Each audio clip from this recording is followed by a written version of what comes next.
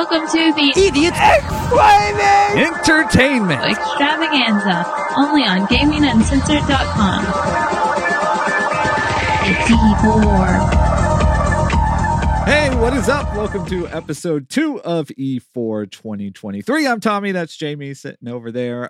And this episode, we're going to talk to you about Summer Game Fest and the I don't know what we call that thing, presentation, conference thing that they did, which was worth talking about. Before that, how you doing, man? Before we do all of that, I have to say that intro is still awesome. It is amazing, isn't it? Still awesome. Like, I love it. I do too. We have to credit Logan, who came up with the Idiots Explaining Entertainment a few years back whenever we were looking for something to replace E3 as our little stinger there. So Logan also going to be on the Patreon list here in just a second, which is fun too. So Logan getting some shout outs on this episode. We have to talk about his handle. Yes. I need to know. I'm going to ask him live here on the show what he prefers because I will change it. It's on the website right now. I've got you on the website as Logan. But he is Human Fart over on our Patreon. So if you would prefer us to put Human Fart up on the website, we will happily do so. I don't even know. Like, that would seem to me as something you would not want to be called, but he called himself that. So, you know, whatever you want. Hey, you give us money on Patreon.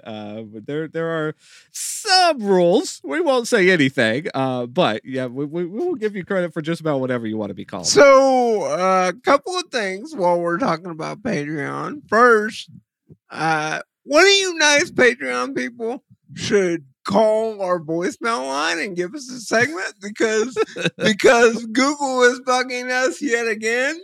Or not Patreon. You don't have to be Patreon to call the voicemail. Yeah. 509 game 210, by the way. I don't think we've said it in a while either. We have not. Somebody needs to call that because Google's trying to take it away.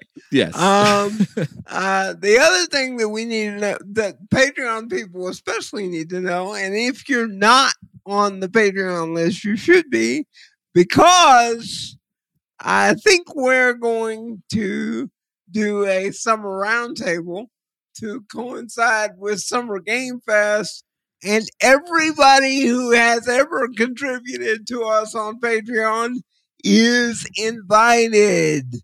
Yes. So it's going to be a very large roundtable with lots and lots of loud people. It'll be less loud if Chad is busy and can't show up, but I'm guessing he will show up. Right. We are doing the summer roundtable. We may do it on video. We may not. We don't know. We just decided it's time to do that. And the funny thing about the Summer Game Fest is that there's stuff going on right now. There's stuff going on all week. We should be watching stuff right now, but instead we're doing a regular show because we covered the Open yesterday. And I say all of that to say, y'all might get lucky and there might be more than one roundtable because I think it's going to be a long summer for Summer Game Fest. So we've officially started now. We've got the kind of first thing out of the way, but there's still, like you said, there's stuff that happened yesterday. I haven't watched Devolver Digital yet. They did their thing yesterday, so we got to catch up on that. I feel like that's a together thing. We got to find time to do that. Do love some Devolver Digital. And then Sunday is Microsoft and Bethesda, and we get more of Starfield and lots of stuff happening then, and then a couple of things early next week, Ubisoft, and we'll see. So anyway, there's lots of content coming, and on the Patreon, there is some exclusive content. Now I'll mention a couple of things. There is now available to anyone. You can go by our Patreon page, even if you are not supporting us on Patreon, and see we did a kind of let's play together on Tears of the Kingdom a week or so ago, going through the first temple we encountered there. And so you can go watch us play some Zelda if you'd like to, and like I said, that's now free for anybody over at the Patreon. And we did watch the Summer Game Fest event yesterday together, recorded a commentary as we were watching that. That is available over on the Patreon for subscribers as well. And so if you'd like to support us, there's some content over there for you. I think it was pretty entertaining, us giving some commentary on what was going on. We'll talk about some of the highlights. If you want to get our real-time reactions to stuff, you could do that. I don't know if me yawning multiple times during the presentation is really that fair entertaining, but yeah, that did happen. But there was some good stuff in there. So our video was also temporarily blocked by NBC because of the Twisted Metal clip. Believe it or not, really, the block's apparently been removed. But if you go to the Patreon page and the video doesn't work, A, let us know. We'll figure out some other ways to do that. But B, you can get around it using a VPN, which we know from Logan, who used the Opera VPN to watch it while it was still blocked. So good to know. Yeah, I've been playing around with a VPN myself, so that's good to know. The Opera one's really nice. Yeah. It's just built in. We were sponsored very briefly by Opera GX a while back, and I still use it all the time. We don't talk about it as much anymore because they're not paying us now. But it's a solid browser. It is. I use it every day. It's kind of crazy. Yep. That VPN comes in handy. So, all that being said, we do have lots to talk about because we do need to talk about Summer Game Fest. But there's two really quick things I want to make sure that we get in here at the beginning. The first is just anything kind of thoughts-wise we have on Zelda at this point. We've been playing lots and lots and lots of Zelda. And so I would love to just hear any new thoughts that you have now that we've gotten even deeper into it. I am 1 hour behind. You snuck up on me yesterday evening about the time I was going to bed. And so I am 1 hour behind. But the thing that I want to chat about is she finally figured out a way to get the Great Fairy to open up, which that has always been an interesting part of Zelda. There's apparently 4 or 5 of those around the world. You have opened up the first one. And it's all right. To go through all the trouble that you went through to get the Great Fairy to open up, and then she's like, "Here, let me upgrade your gear," and you get 3 points on all your gear, and not even all of your gear is upgrade. There's some of the stuff in your inventory you can't do anything with, and so I don't really understand that. Granted, I will tell you, and I'm not saying this is a negative toward you, especially in the last 3 or 4 hours, there has been tons and tons and tons of text, right? So I'm sure that I missed something. I'm sure there's some reason in there somewhere why she can't upgrade certain pieces of guy. I'm sure it said that, and I just missed it. But the Great Fairy, at least the first one, is sort of underwhelming. The second thing that I would like to say is let me talk about the Great Fairy thing really quick just before you jump on to the next one. So I have unlocked the second Great Fairy now. That's in that hour long that you need to catch up on, which the process of doing that is quite entertaining. I'm just going to prepare you for the multiple failures of making that one happen. But the each fairy gives you further upgrades. Oh, okay. So the first fairy is just one level of upgrade. Then the second one, you open up upgrades a little bit farther. And then the next one, there's 4 in total, apparently. And so now I've got every piece of gear really that I could upgrade up to the second kind of tier level.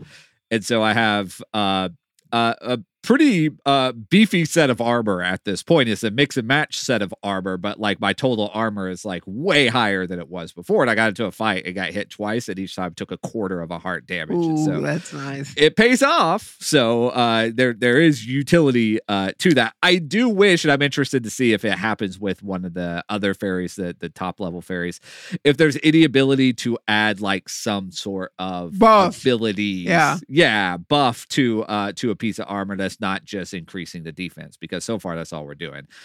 if that's all it is, that's fine. It would be interesting if they did a little bit more than that. And I hope they do. The second thing has to do with what you just talked about. I'm trying to figure out why all of the coolest stuff is in caves. Like all of the good gear that you've picked up so far has been from a cave. And each time it's been some cave that you've just sort of stumbled into. Like, yeah, like how did we end up here? And you end up with basically a couple of full sets of gear just from wandering around in a cave forever, which I really like. I think the best content in the game so far has really been in caves. And then there was one section in there where you rode on a dragon for like 40 minutes. That was like there's some really good stuff in there, but it's like what we talk about with a lot of video games. It's like, okay, why can't the rest of the game be this? You know, like yeah, but hey, Zelda's really good. Don't hear me say anything else. It's great, but there are definite places where it shines, and then other places where it's like, wait, why they do that? Right, but the thing is, if you have a whole game that riding on the dragon, like then it's not very cool. Like it's cool because it's this momentary thing that you get to do, like just randomly, just like I was just floating down and was like, what happens if you land on the back of the dragon? Let's see. And then the dragon was like, whatever. It just kept on going. I'm like, well, let's see where it goes. And started flying through the depths and stuff. I was like, I'm just going to ride this guy around and see what happens. Like, why not? And it's just a game that, again, just rewards you for being curious about stuff of like, what happens if we try to do something stupid? And most of the time you get a stupid result, but sometimes you get something amazing that's random and you weren't expecting. And yeah, it's just, I made an intentional point about 2 days ago that, okay, I'm going to go back to the main quest line because I haven't done anything on the main quest line in a long time because there's just so many rabbit trails that you just go down when you're working through the game. And so I'm like, okay, I'm going to go work up towards Goron City and we're going to go do that next temple. And I still haven't got there because I just got distracted by a bunch of things along the way because all of those little things are so much fun. Yes. And that's not a knock on the main quest line for the game. It's just, again, how well they've built this world that everything is interesting. And you just want to go chase every one of those little things. And that's a unique thing that very few games pull off like that. And you got your horse out for the first time ever because you had to bring some musicians to the Great Fairy, which I thought was great. The other part of that I thought was great was that one of them was apparently a fiddle player, and that's what it took for the Great Fairy to come out. I'm from Texas, and it kind of made me smile as a Texan that all you really needed was a fiddle player. Yes, that was very interesting. Here's my thing, and I won't spend a whole lot of time on this because I've already complained ad nauseum. But man, there's a lot of text. There's a lot of text. I dread when you go into town because I know you have to stop and talk to everybody to figure out what's going on, and it's just mountains and mountains and mountains of text, and I am not going to take the time to read all that, nor do I expect you to sit there and wait for me to read all of that. Right. So, like, I'm sure there's portions of this thing that I'm missing, and we've already talked about the fact that Nintendo's going to do what they do and they don't care. I understand that, but this game would be so much more engaged. I know you're engaged because you have the controller in your hand, but this game would be so much more engaging if even a tenth of the text that I've been seeing was voiced because when you went into the village and did the whole thing with the village and the old lady and all of that, like that was totally captivating, but you couldn't really, at least I couldn't really get the entire sense of what was going on there because there was just so much text. And so I'm like, I get the gist of it, that there's ring ruins, they're trying to figure out what to do with the gloom and all of that. But like a location like that would really have benefited from some voicing.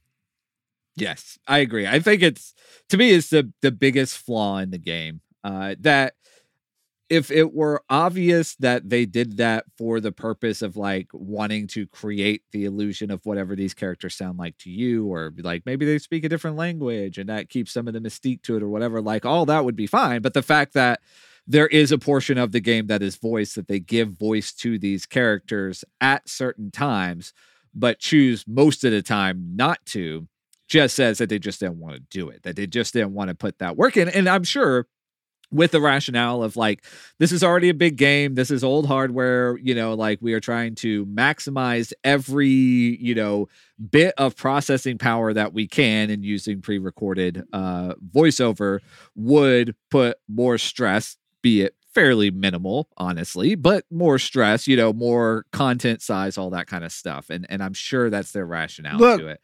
It's not a good rationale. We're audio geeks, and at this point, I don't care if they compressed the voice audio down to an MP3. I don't care if it sounds like a 64-bit MP3.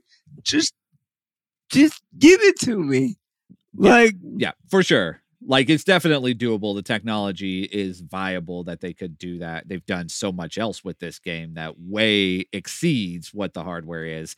You could voice it. Like, you do. Again, a big chunk of the game is voiced. Not a big chunk, but a chunk of the game is voiced. And it is a lot of text to read. It is not that many lines of text if it was voiced. Like, it's not a game that has constant chatter like God of War did. We talked about how God of War just had, dialogue constantly because you're hearing from Atreus and Mimir and whatever, like the whole time. This is not a game like that. You have very, very concentrated bits of dialogue.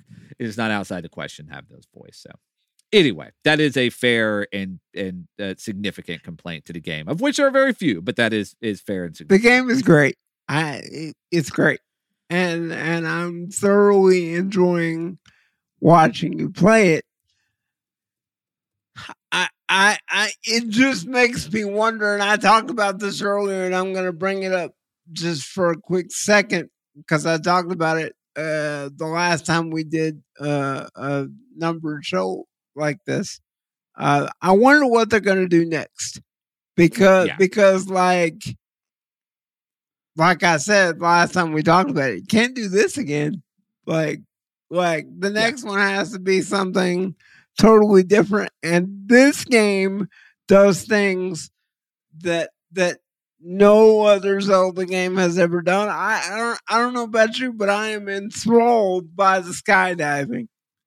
Yes, I like it's one of my favorite parts of the game. It's the coolest thing. And then when you get to a sky platform or whatever, you start building rockets and gliders, and like I made the joke of we need to find the voice of the guy from Ancient Aliens because it's very clear that somebody making this game is a huge fan of that show because there's just weird looking tech and stuff everywhere and crop circles and like it's really neat. It is phenomenal. It's just a fantastic game, and we're still like just getting into it. We still have so much to go. Like you have so much map. I'm like, are you kidding? Like I know. He opened up a tower yesterday and the portion of the map popped up, and I'm like, crap, we're gonna be here forever. Yeah, we've opened up less than half the map, and I don't know how many hours we have in this game, but more hours than I put into basically any other game ever. And it's just, we're still like fairly early on, like there's just so much left to do, and it's great. We'll talk about it more, not to belabor it now. The other thing I wanted to bring up just really briefly, because we talked about it a little bit in our live commentary for the show, but didn't get deep into it, is Diablo 4. Just to mention that that's out. We haven't had a chance to really play much of it yet, but it is doing quite well. It has good reviews, and people apparently dig it. But we also have to have a discussion that I know Jamie's been looking forward to about platforms and playing this game. So we should get into that, because I'm excited to have this conversation. A little sad because you sniffed me out. I'll say it that way before we got here. So yesterday when we were doing the live commentary on the Summer Game Fest, I said something about I don't remember even what I said, but you asked something, and I don't remember. I couldn't tell you. I asked you. Oh, what settings I was playing when on. you booted Diablo 4 up, what the settings look like on your machine, and you said, "I'll tell you later." And the reason I brought that up is that I'm sitting at my house with a really expensive Mac.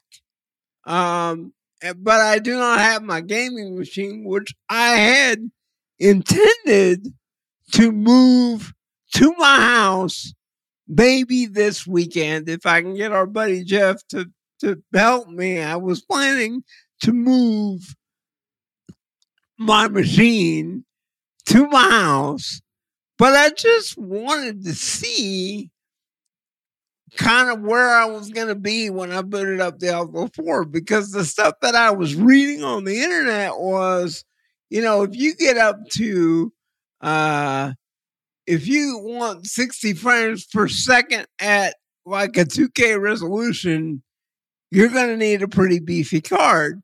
And I have Duff's video card sitting here, and I'm like, crap, am I going to have to put that in just to play Diablo? And so I remoted into my gaming computer from my house and booted up the settings. And shockingly, everything is on high for an 8-year-old machine. Like I have a 1080 in that machine, and everything is on high settings.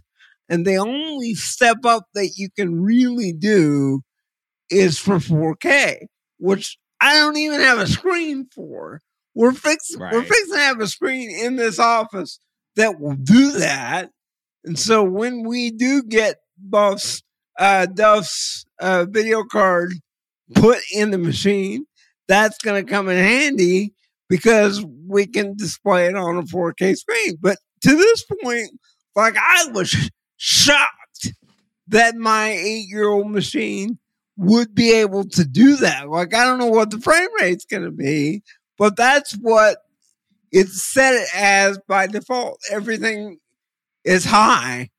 And so I asked you what kind of settings you had. You sort of kind of put me off because we were 30 seconds before Summer Game Fest Open was about to start and whatever. Yep. And so I'm thinking, wow, did somebody donate us new computers and he's not telling me? He's going to surprise me on the air. We're getting some new gear. What's going on? And then it hits me. You turned into a communist. I committed the cardinal sin. You sin. did!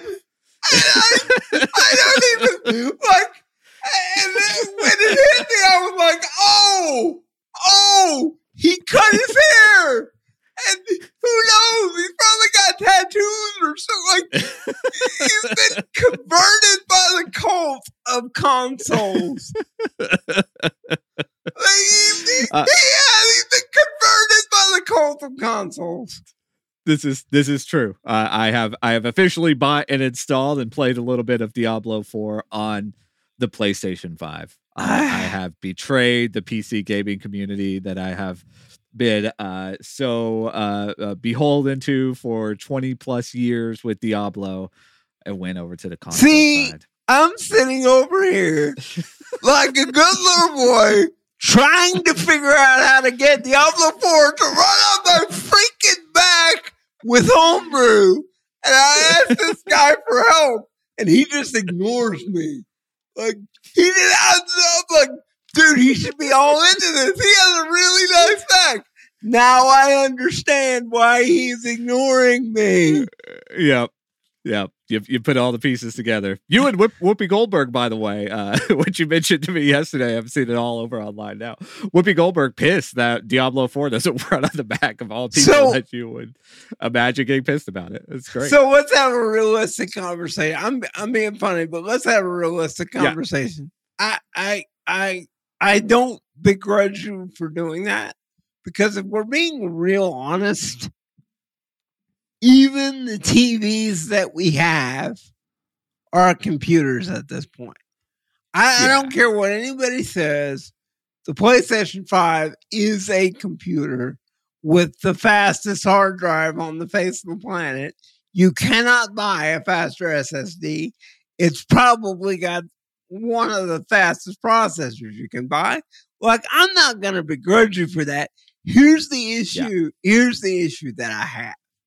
And this is why I feel good about buying it on a personal computing platform, because now I own a copy of Diablo, which when I eventually get it running on the Mac with somebody's help, it won't be yours, but when I eventually get it running on the Mac, I will be able to run it on my Mac and on my PC, and that'll run on every computer that I ever owned.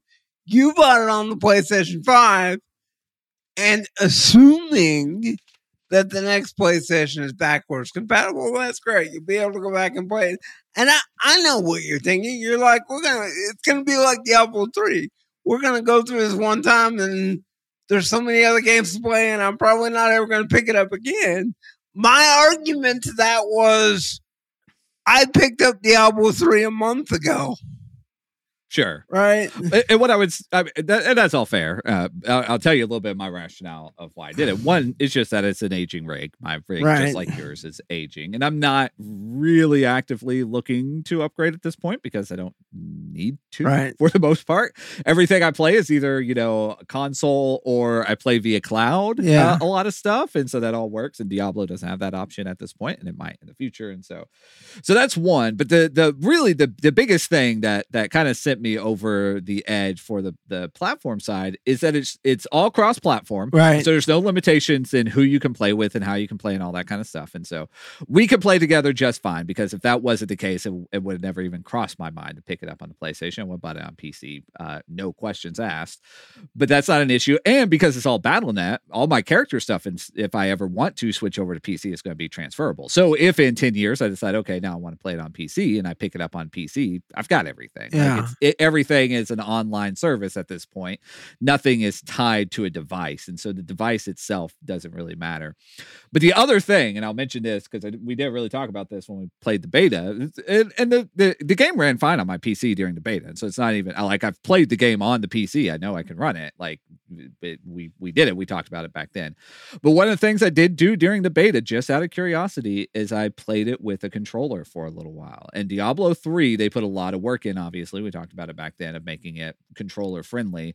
They've done even kind of more optimization on that side with Diablo 4, and it really feels good on a controller, which is something that I feel like sacrilegious to say. Right? Yeah, I feel like you're gonna get struck by lightning or something. I know, like it's the weirdest thing, because we have been adamant about this for decades, literally, that Diablo is a PC game, and I'm not like, it's still in my heart, it's like a PC game. Like I'm not even like saying it's not anymore. But it does play well with the controller, and I actually really enjoyed it, and was to the point that while I was still kind of considering which platform I was going to play it on, there's a good chance I would have played it with a controller on a PC. I'm just like to a point where a lot of stuff is more comfortable on a controller than it is on a mouse and keyboard to me. Right. At this point. And it's like that I was like, okay, if I'm going to play it on a controller anyway, everything's cross-platform. Let me put it on the more powerful rig that I have sitting here, because I'm not going to have to fight with it. Like, it's just going to be great. And so I crossed the Rubicon. I'm never coming back to the PC world. No, I'm still gonna play plenty of PC games, but it's just wild to play a Diablo game on a console. But here I am. I've done it. I have to say, if you decide to go console only and ditch the PCs, we're done. Like, this show's over. This friendship's over. Yeah, we're done. I can't give up PC gaming forever. There's just too much benefit to a lot of other things PC gaming wise. But the kind of what used to be a very clear delineation between what was a PC game and what was a console game, to me at this point, not so clear. There are games that I would have thought I would have played on console that, like, MLB The Show is a game I play exclusively on PC via Game Pass, Xbox Cloud. You know, like it's so weird, the games and where they land now. And you know, it kind of is what it is, but it's a good thing to have. But I love the fact that Diablo runs great as a console game and is totally viable as a console game. And it blows my mind. And I'm really pumped to play more of it. And I've got Zelda sitting here, which is so freaking tough to choose between those two games. And you have one thing I will say about the PlayStation 5 is you have access to 4K 60 frames per second out of the box, which I don't even think that the video card that we have sitting here will reasonably do. It's one generation less than what Blizzard says is necessary for 4K high frame rate. So I understand it totally. And I also have to give Blizzard credit because when I fired up I hadn't played it because I'm not, I can look at settings remotely, but I'm not going to try and. Right. That's dumb. But I have to give Blizzard credit in that, and lots of people have said this online. The coding that they have done to make the game run so well on a vast variety of machines is insane. Like, let me repeat that. Everything is on high for an 8-year-old machine, which how? I mean, and it's a good looking game. Yeah. It's not like it's a slouch of a game. Like, it's a good looking. Now, it's not like also the most visually demanding game of all time either, but it's a good looking game. And it's good on them. That's one thing Blizzard, I feel like they get, and they always have, is that if you could make the game more available, more people are going to play it. Like, and you widen that audience base, and they've gotten better about that in recent years about some of their stuff, not everything, but a lot of their stuff. They've never been like the max out everything kind of crowd. It's always been like, we are PC games for, a wide range of PC gamers and now console gamers in that as well. But I think back to stuff to like StarCraft or pre-World of Warcraft, or even World of Warcraft, which you could run on, pretty subpar rigs at the time, still ran well. Like they've always done a good job of that, of still having pretty games that weren't so demanding. And like I said, I expected Diablo 4 to run on my rig, but not to run well. Right. And for sure. that's why I was, trying to get a different video card in, or trying to get it to run on the Mac, because right now the Mac's the best machine that I've got. Period. It's not even close. For certain things, I will grant you that the rig setting at my parents' house still does 3D better than this Mac, which I don't really understand. Sure, but the point that I was going to make was that the game seems to be, and I say seems to be, a cross between World of Warcraft and Diablo. And something about that really excites me. I don't know how you feel about that, but when you start talking about the fact that you can walk across the entire map from the get-go, you run into other people, you've got world bosses, you've got these world events going on all the time, that every video that I've watched, has said, hey, if you see an orange circle on the map and you're close and you're debating on whether to go do that world event, go do it. Because it may take you 30 seconds and you've just made a ton of XP or gold or whatever. Right. My point to all of this is, it looks like Blizzard has taken what they have learned from World of Warcraft and put it into Diablo. And I don't know about you, but that really excites me. Yeah, it does me too, and I'm super pumped to get back into that game again. It's on the at the same time of maybe what will become my favorite or one of my top few games of all time, and it's just again my 13-year-old self, not maybe 16-year-old self, however old I was when I got into Diablo 2, because I really never got into the first Diablo game. Nope. But whenever I got into Diablo 2 and adored that game, like knowing that I'd have great Zelda and great Diablo when I turned 40 is pretty wild, and I'm digging it. So, we're gonna have a lot of fun. I need some help because Apple was very nice to us this week. We got to bring this up because it's kind of a big deal. Apple had their World Developers Conference for the year, and apparently they just sort of snuck in a way to make not all games, but a lot of games run on the Mac. Yeah. And it's still do it yourself. It's still like you gotta do some command line work. And I'm currently stuck. And so if there's anybody out there with one thing I'll know, and I did look into it because I was going to see if I could at least like try to work on it. It is only Apple Silicon that process works on, which my Mac, which is nice, but it's still an Intel Mac. Okay, I can't do it, but the concepts there are encouraging that it may open up the platform to more gaming intentionally or otherwise. And some games like Diablo apparently run really well, and then some don't. As you would expect. So we are talking about emulation. We are talking about a version of Wine, and so it's not going to be native performance, and they're very clear about all of that. But I think it's a huge deal. Yes. And an encouraging step in the right direction for people who use Macs on a regular basis and would like to also game on them. Well, let's be honest. We both had Macs for 10 plus years. I bought this one because I thought I had to have it.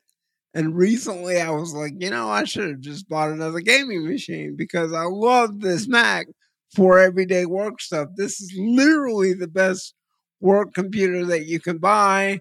And every time that I go home, I realize how much I use the speech to text on the Mac because I go home to my PC and I have to type. And it's little things like that just make it a great machine, but you can't really play games on it. And so if they can improve that, then great. Yeah. And totally agreed. All of that said, I need somebody that actually knows how to help me finish installing Homebrew, because Homebrew is installed. I got to that point and then things did not go the way the guide said they were supposed to go. So I am a little stuck. I'm trying to get it running, but I've apparently missed something. With all of that being said, I'm wondering, because of the fact that Apple put that out this week, and because of the fact that Whoopi freaking Goldberg is all over the internet, I'm wondering how long we go before Blizzard said, all right, here it is. What a great moment of PR they could get if they go, okay, we heard you, Whoopi. Here's Diablo 4 on the Mac. Yeah. Like, it would be phenomenal. So I hope. That's good. All that said, we do need to talk about Summer Game Fest and some of the announcements we saw there. We're not going to go through everything again. You can actually go and see us go through everything on Patreon if you would like. So we'll hit some of the big things. This is Jeff Keighley's event. Jeff Keighley is now the king of summer gaming announcements ish, at least in putting together in this format and kind of being the face of what was kind of E3's dominant time. There are a lot of events that are going to be happening, like the Xbox showcase in a couple of days that have nothing to do with Jeff. But Jeff has put himself up here as, kind of this face of gaming announcements. And that's great because he does a pretty good job with it. The show itself, and I'll give you kind of my 2 cents really quick, and then I think we're fairly on the same page because we discussed all this yesterday. It was okay. We got some announcements that were interesting. There were some games that were shown off that were pretty cool, but there wasn't anything that was like super mind blowing. And there was a lot of fluff in there. There's a lot of stuff that just wasn't all that captivating, especially for us. Just didn't hit kind of us as gamers. Here's the thing, and I have been lucky in my life to spend a good portion of my life working with an older gentleman who is a retired professor, and about being a professor. And one thing that I have learned working with him is if a meeting goes over an hour, like he's out. Like he told me if we're sitting in a meeting and it goes over an hour, like I'm done. I'm going to do something else. And I'm, I've been with him long enough that I'm sort of kind of getting that way myself. The only thing that doesn't really apply to was this show because I could do this all day. But like my takeaway from the show yesterday was okay. It was all right, but Jeff, you probably really could have done that in about an hour. Yes, for sure. Yeah. There used to be this kind of thing of like, we feel like we need to make it long to get as much stuff in. And then like Xbox was always really bad about this. And they'll probably do it on Sunday again of like, we're going to show you 52 games today. And it's like, well, that's great. But if like 48 of them suck, like I don't need to see 52, like show me 4 good games. That one E3 where Sony did that, they took 4 games and showcased those 4 games was one of my favorite E3 press conferences of all time.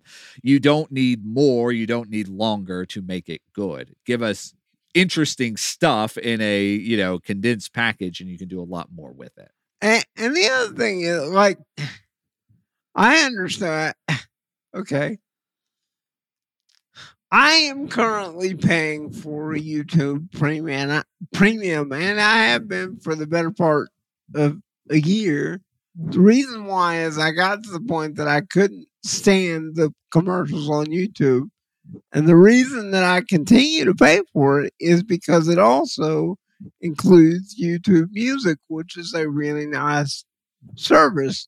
So for $12 a month, I get a music service and I get commercial-free YouTube. I don't even want to know how many commercials would have been in that presentation yesterday on top of the ones that Jeff did if I hadn't been paying for YouTube Premium.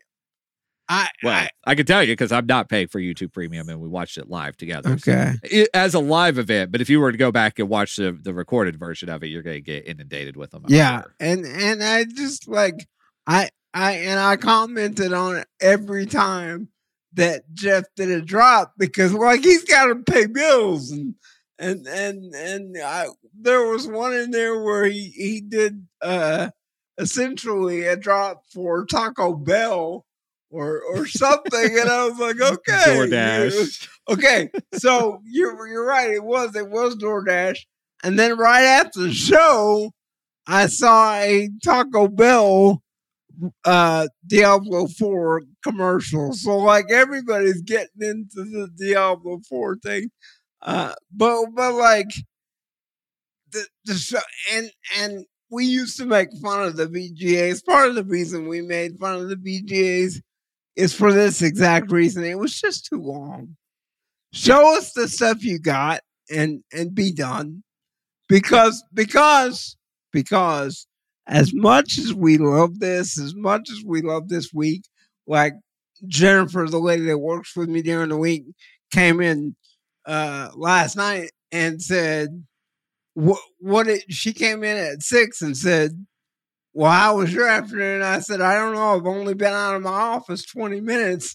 And she was like, wait, what? And I'm like, well, it's that week in June, and Tom and I are busy. And we love this week. We love having all this stuff to watch. But at the same time, if it's between watching video game trailers and actually playing a video game, I'd rather play a video game. So, and if you're taking our time that we could do that otherwise, I do want it to be worth it. Yes. I mean, I'm not saying it wasn't worth it. It was fine. It just wasn't like blow your socks off. So let's talk about just a couple of the announcements, the ones that stuck out, and you can add in any if I overlook some here. The show started with the new Prince of Persia game. It's called The Lost Crown. What's, at least to me, really interesting, and I'm pretty pumped about it, actually, wasn't expecting to be, is that it's side-scrolling Metroidvania-ish looking. Like the style and the gameplay actually look really fun and a different approach to what Prince of Persia has been in the past, because they really ran that into the ground. Yeah. Not surprising from Ubisoft to run something into the ground, but they did. So new Prince of Persia actually looks pretty cool. I'm excited about it just for the way that it looks. I mean, it really is cool looking. Yeah. And I don't care. Well, okay, so this is something we got to talk about. Because I didn't bring it up with Zelda. Well, I brought it up last show. And the same was to Diablo. But both of those games, you don't really care what the story is.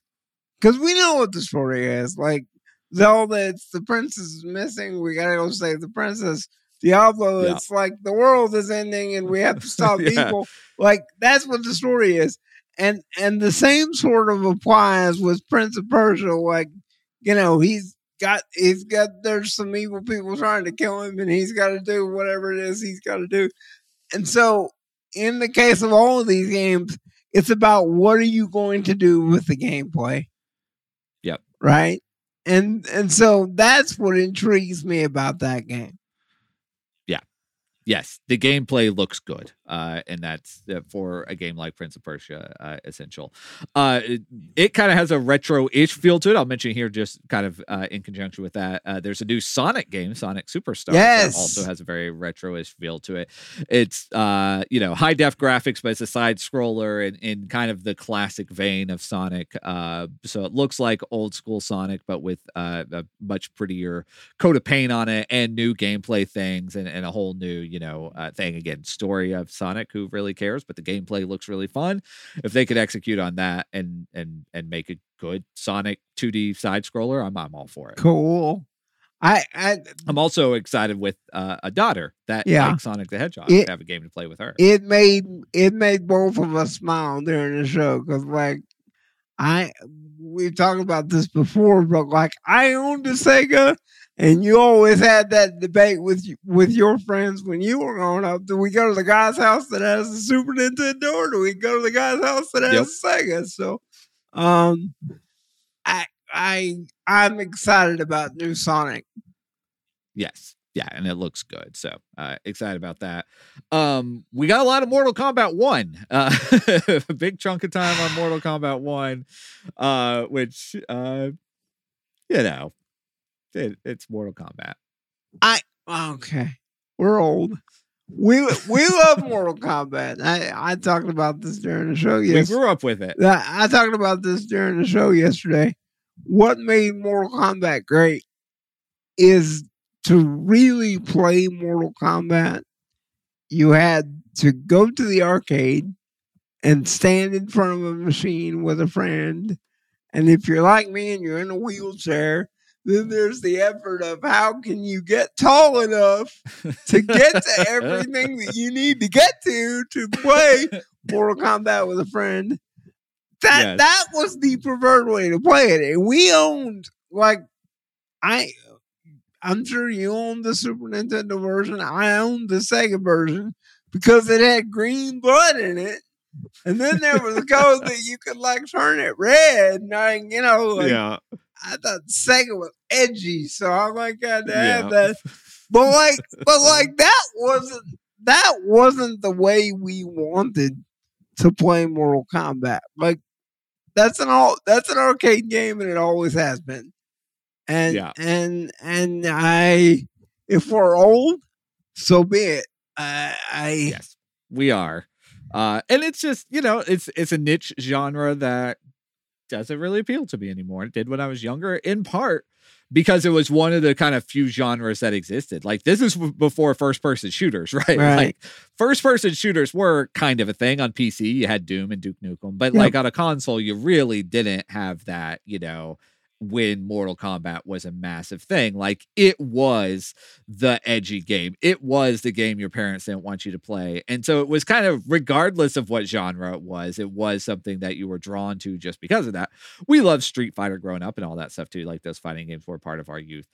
But as we've grown up, at least I'll speak for myself. I think you're the same camp. Like those games just aren't as fun as they were when we were kids. Like they were fun when we were kids because we didn't have as much variety in what kind of games there were out there. There were platformers, there were fighting games, there were, a couple of other things, but there just wasn't a lot. Now there's just so much more available, and those games just don't excite me like they used to. I think part of it is that they haven't changed that much. Like Mortal Kombat 1 is really pretty, but it's very pretty. It's still it's Mortal Kombat. Like and it looks like it plays pretty similar. I mean, they've added new features. They've got this, what do they call it? The companion thing. Yeah, companion. Yeah, something, whatever it is. They have a better name for it. But that you choose two characters essentially, and then you get to use the second character as part of like different combo moves. They'll jump in really quick, and in the the stuff they were showing, they had like Jax. Goron was one of them. That you could have Goro come in and like whop somebody with his forearms and then go away or whatever. Like it's fine. They add little things to kind of keep the gameplay a little bit different than the previous ones, but it's still button mashing, at least for me, button mashing combat fighting game. That's Can I ask you a question? Because I just thought of this. I'm in complete agreement about Mortal Kombat, but if you give me a new Streets of Rage or a new Ninja Turtles, it's a whole different thing. And I can't really explain to you. I mean, we have Ninja Turtles that we need to finish. We need to get back when I see you, because it's really great. I don't understand why it's different. I don't understand why. Yeah, why the beat 'em up games fare better in kind of modern sensibility than the fighting. Yes. Games. Because at the end of the day, it's very similar. You're just like side scrolling beat 'em up. And like, I think part of it is that it is co-op as opposed to PvP. It's not the right term for that, but you get what I'm saying. Right. Like you're playing together as opposed to against each other to progress. That's one of the things about fighting games I've just never really enjoyed, is that while there is progression built into fighting games, it's usually not very compelling. That you're just trying to work up the tiers of the game to unlock characters and see little cutscenes maybe. Whereas a beat 'em up, like you get a little bit more progression to it that makes it interesting. So I think those hold up a little bit better for me because of that. The only game that's really different to me is Soul Calibur. I played Soul Calibur when I was 25, and I played the crap out of Soul Calibur. Like I played a lot of Soul Calibur, and I can't tell you why, but you're right. It's the Streets of Rage and Ninja Turtles are a whole different deal. And even if there was a new Final Fight game, we both of us have Raspberry Pis with all these arcade games on this Raspberry Pis, and I go back and play Final Fight in a heartbeat. Like, they're just good. It's just a different thing. Yeah, they just feel different for whatever reason. There you go.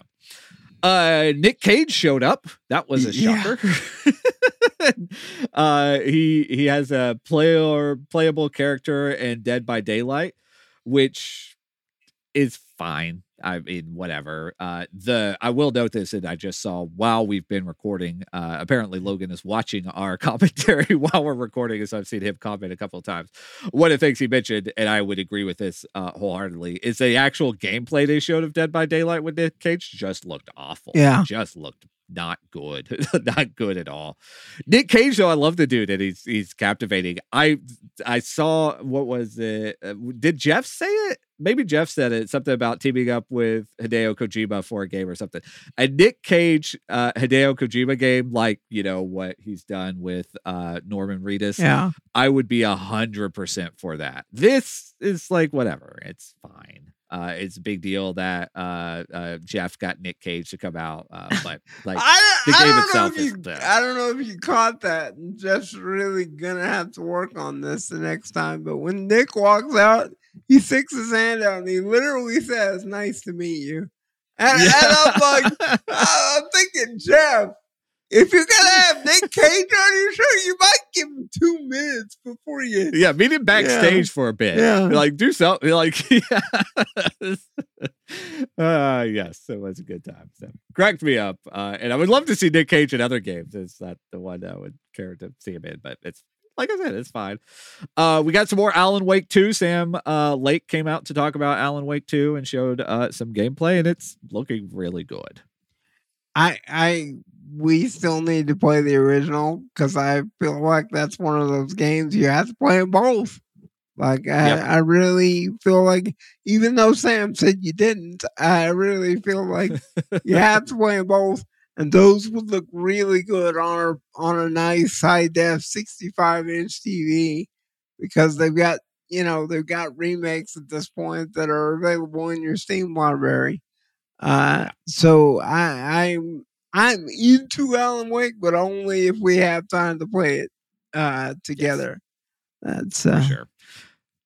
John Carpenter's got a game that's called Toxic Commando.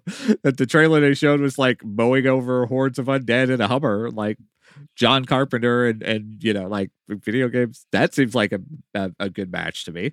John's going, okay, how can I make a little money and not have to really do a whole lot? Just give some people my name like this. Yes, which is, again, great. I'm not begrudging anybody anything, and that I think is probably a win-win for everybody there. Spider-Man 2 has a release date. It's October 20th, I think, off the top of my head, if I'm remembering correctly.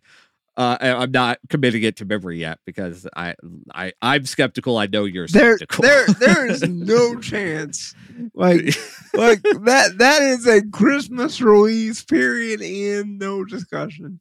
And I think that's even potentially optimistic. Like if it gets bumped to 2024, I'm not going to be surprised at all.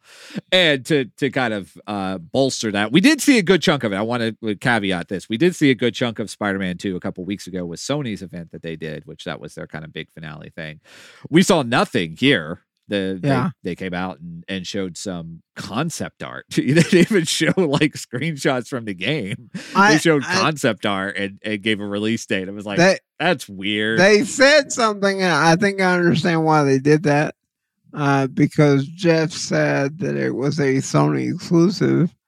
Spider-Man's going to be a PlayStation exclusive. And I'm thinking Sony probably just said no. Right, but I mean, they let the dev come out there and talk about it. You know, I mean, it's a first party game. It's in house, so I don't know. It was weird, but we've got a release date, and we'll see how many times it gets pushed back. We have a release date, so there's a handful of other things. We got a Twisted Metal trailer, the TV show, which, like I said, had knocked our video down for a while. It was without cars, like really, that's the whole thing, right? Like there just wasn't a single car. They were inside a casino with Sweet Tooth and whoever what's his face plays Captain America. I can't think of what his name is. Not Captain America. Andrew. Yeah. Anyway, like the show is just going to be a complete train wreck, but I'm really interested to see it as a train wreck. Like that's what I saw somebody on Twitter say, you know, like, aren't there supposed to be cars in this? And they're like, what are you talking about? Everything they've shown has been a complete train wreck. And it's like, well, that's fair. Like it's just a train wreck of a show, but I think it may be a really stupidly enjoyable train wreck of a show. Can I ask you, how many subscription services do you have right now? Too many. I mean, yeah. Is Peacock 5 or 6? one I have of those? Peacock, yes. Okay, you have, because I've noticed with Peacock content, I do not have a Peacock subscription, but I have seen some Peacock content, and the thing about it is, I think this applies to every streaming service. It's either real good or it's not good. Like Chad was totally right about the new Quantum Leap. That turned out great. I complained about it, and Chad called me and said, "Dude, you're making a mistake," and he was right, because that turned out great. And some other stuff that I know that they have has been great, but they also have a whole lot of crap. Yes, for sure. I have Peacock mostly for like the stuff that's on broadcast that's not exclusive, but just that I don't pay for Hulu, you know, the full Hulu anymore or whatever. And so it's just I've got 6 or 7 different like $5 to $10 subscriptions. You know, I've got Paramount, I've got Peacock, I've got HBO. Well, I don't pay for HBO, which is nice, but got HBO, got Disney, got, you know, on and on.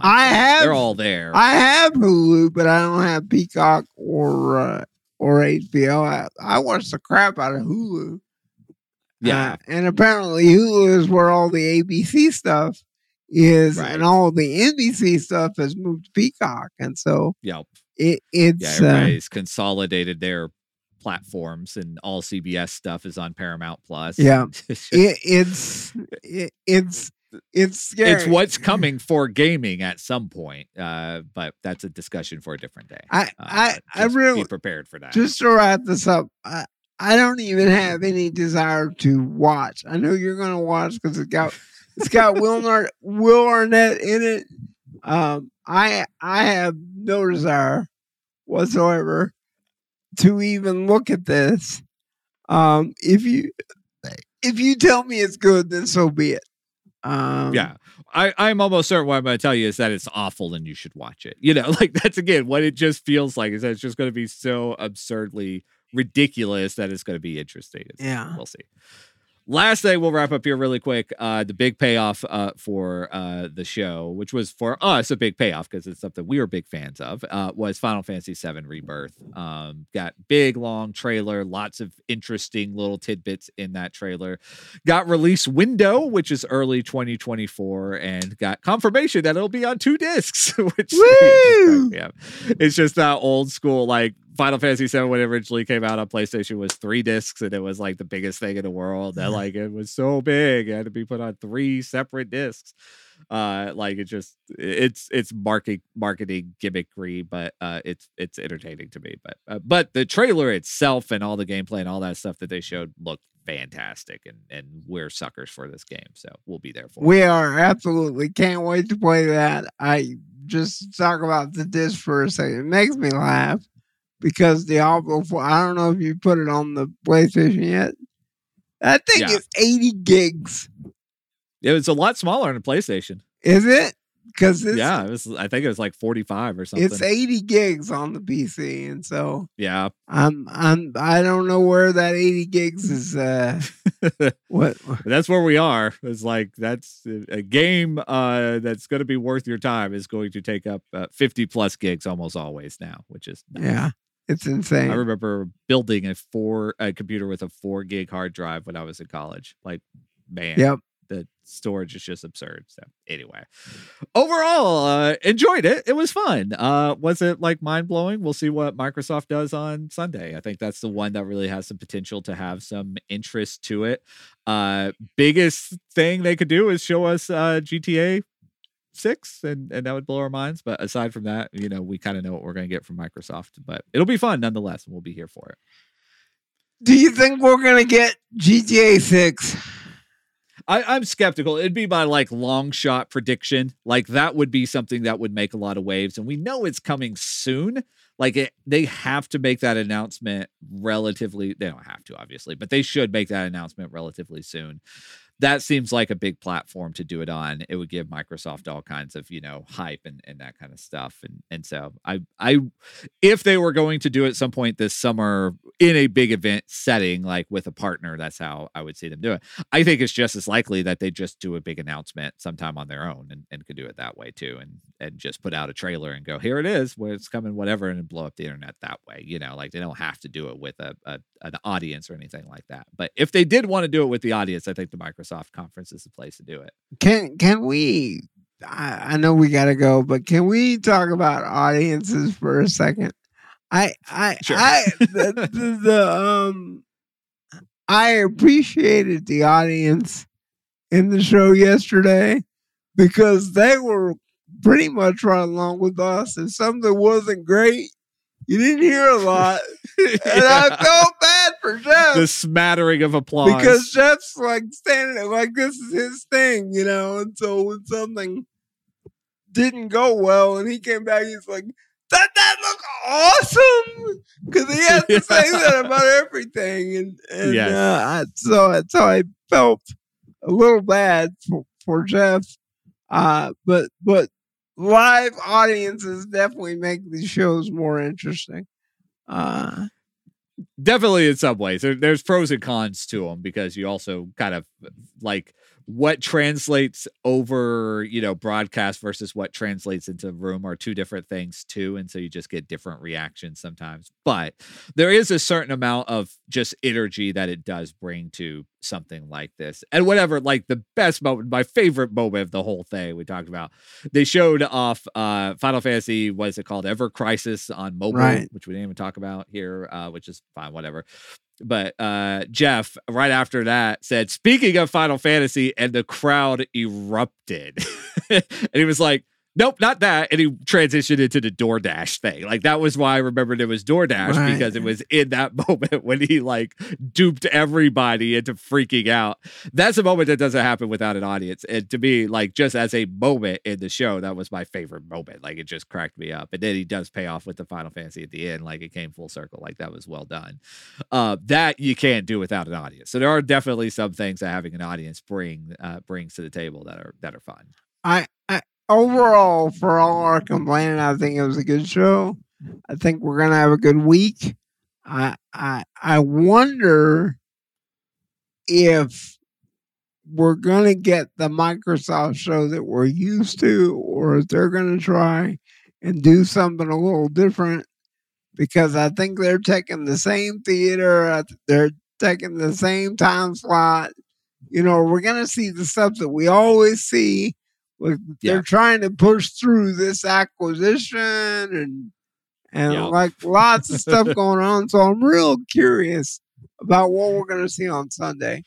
I'm curious about how much like Activision Blizzard stuff there is in their show. Like if they lean into that and are like really trying to hype Activision Blizzard products. Like if we see, some hype reels about Diablo and some of their future plans and that kind of stuff. Or if they're like, we need to stay away from Activision for right now because we're trying to get this pushed through. If we make it look like it's a done deal, like it's going to piss people off. That's what makes me wonder, because I don't think anybody really thought in their wildest dreams that Diablo 4 would be as big a deal as it is right now. And so I wonder if there's some folks at Activision Blizzard going, we might have taken the money a little too soon. Because I think we're going to be okay. Like, this is our next World of Warcraft. And so I'm really curious as to how that's going to play. And the price may have just gone up. Because I don't know, but I just I wonder. Yeah, I do too. It'll be interesting to see. There's just a lot of behind the scenes stuff that's happening with Microsoft that just out of curiosity of how it'll play out will be fun. Yeah.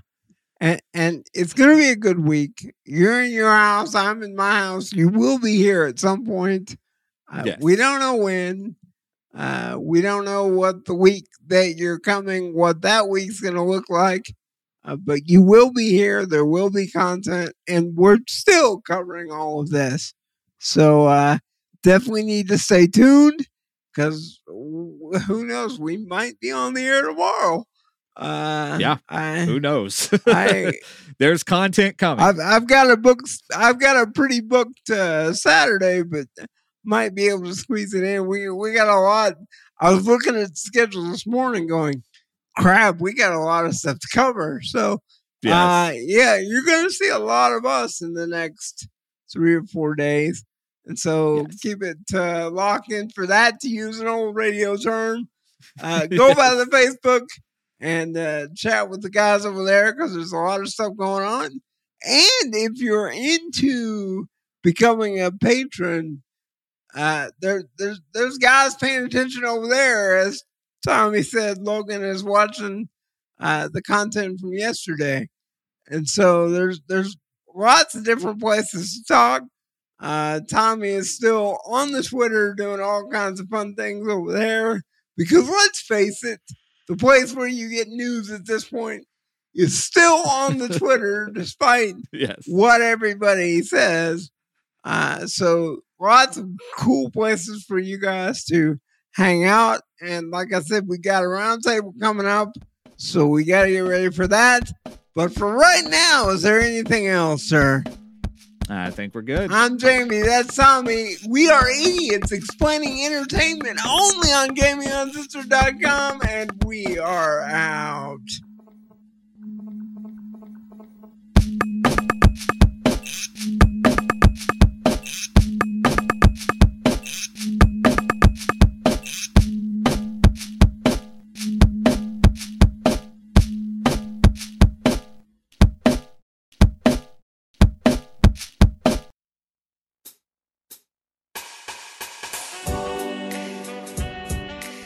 Gaming Uncensored is brought to you by Colonel Duff. Duff, helping a random handicapped guy in the middle of nowhere. Only on Gaming Uncensored.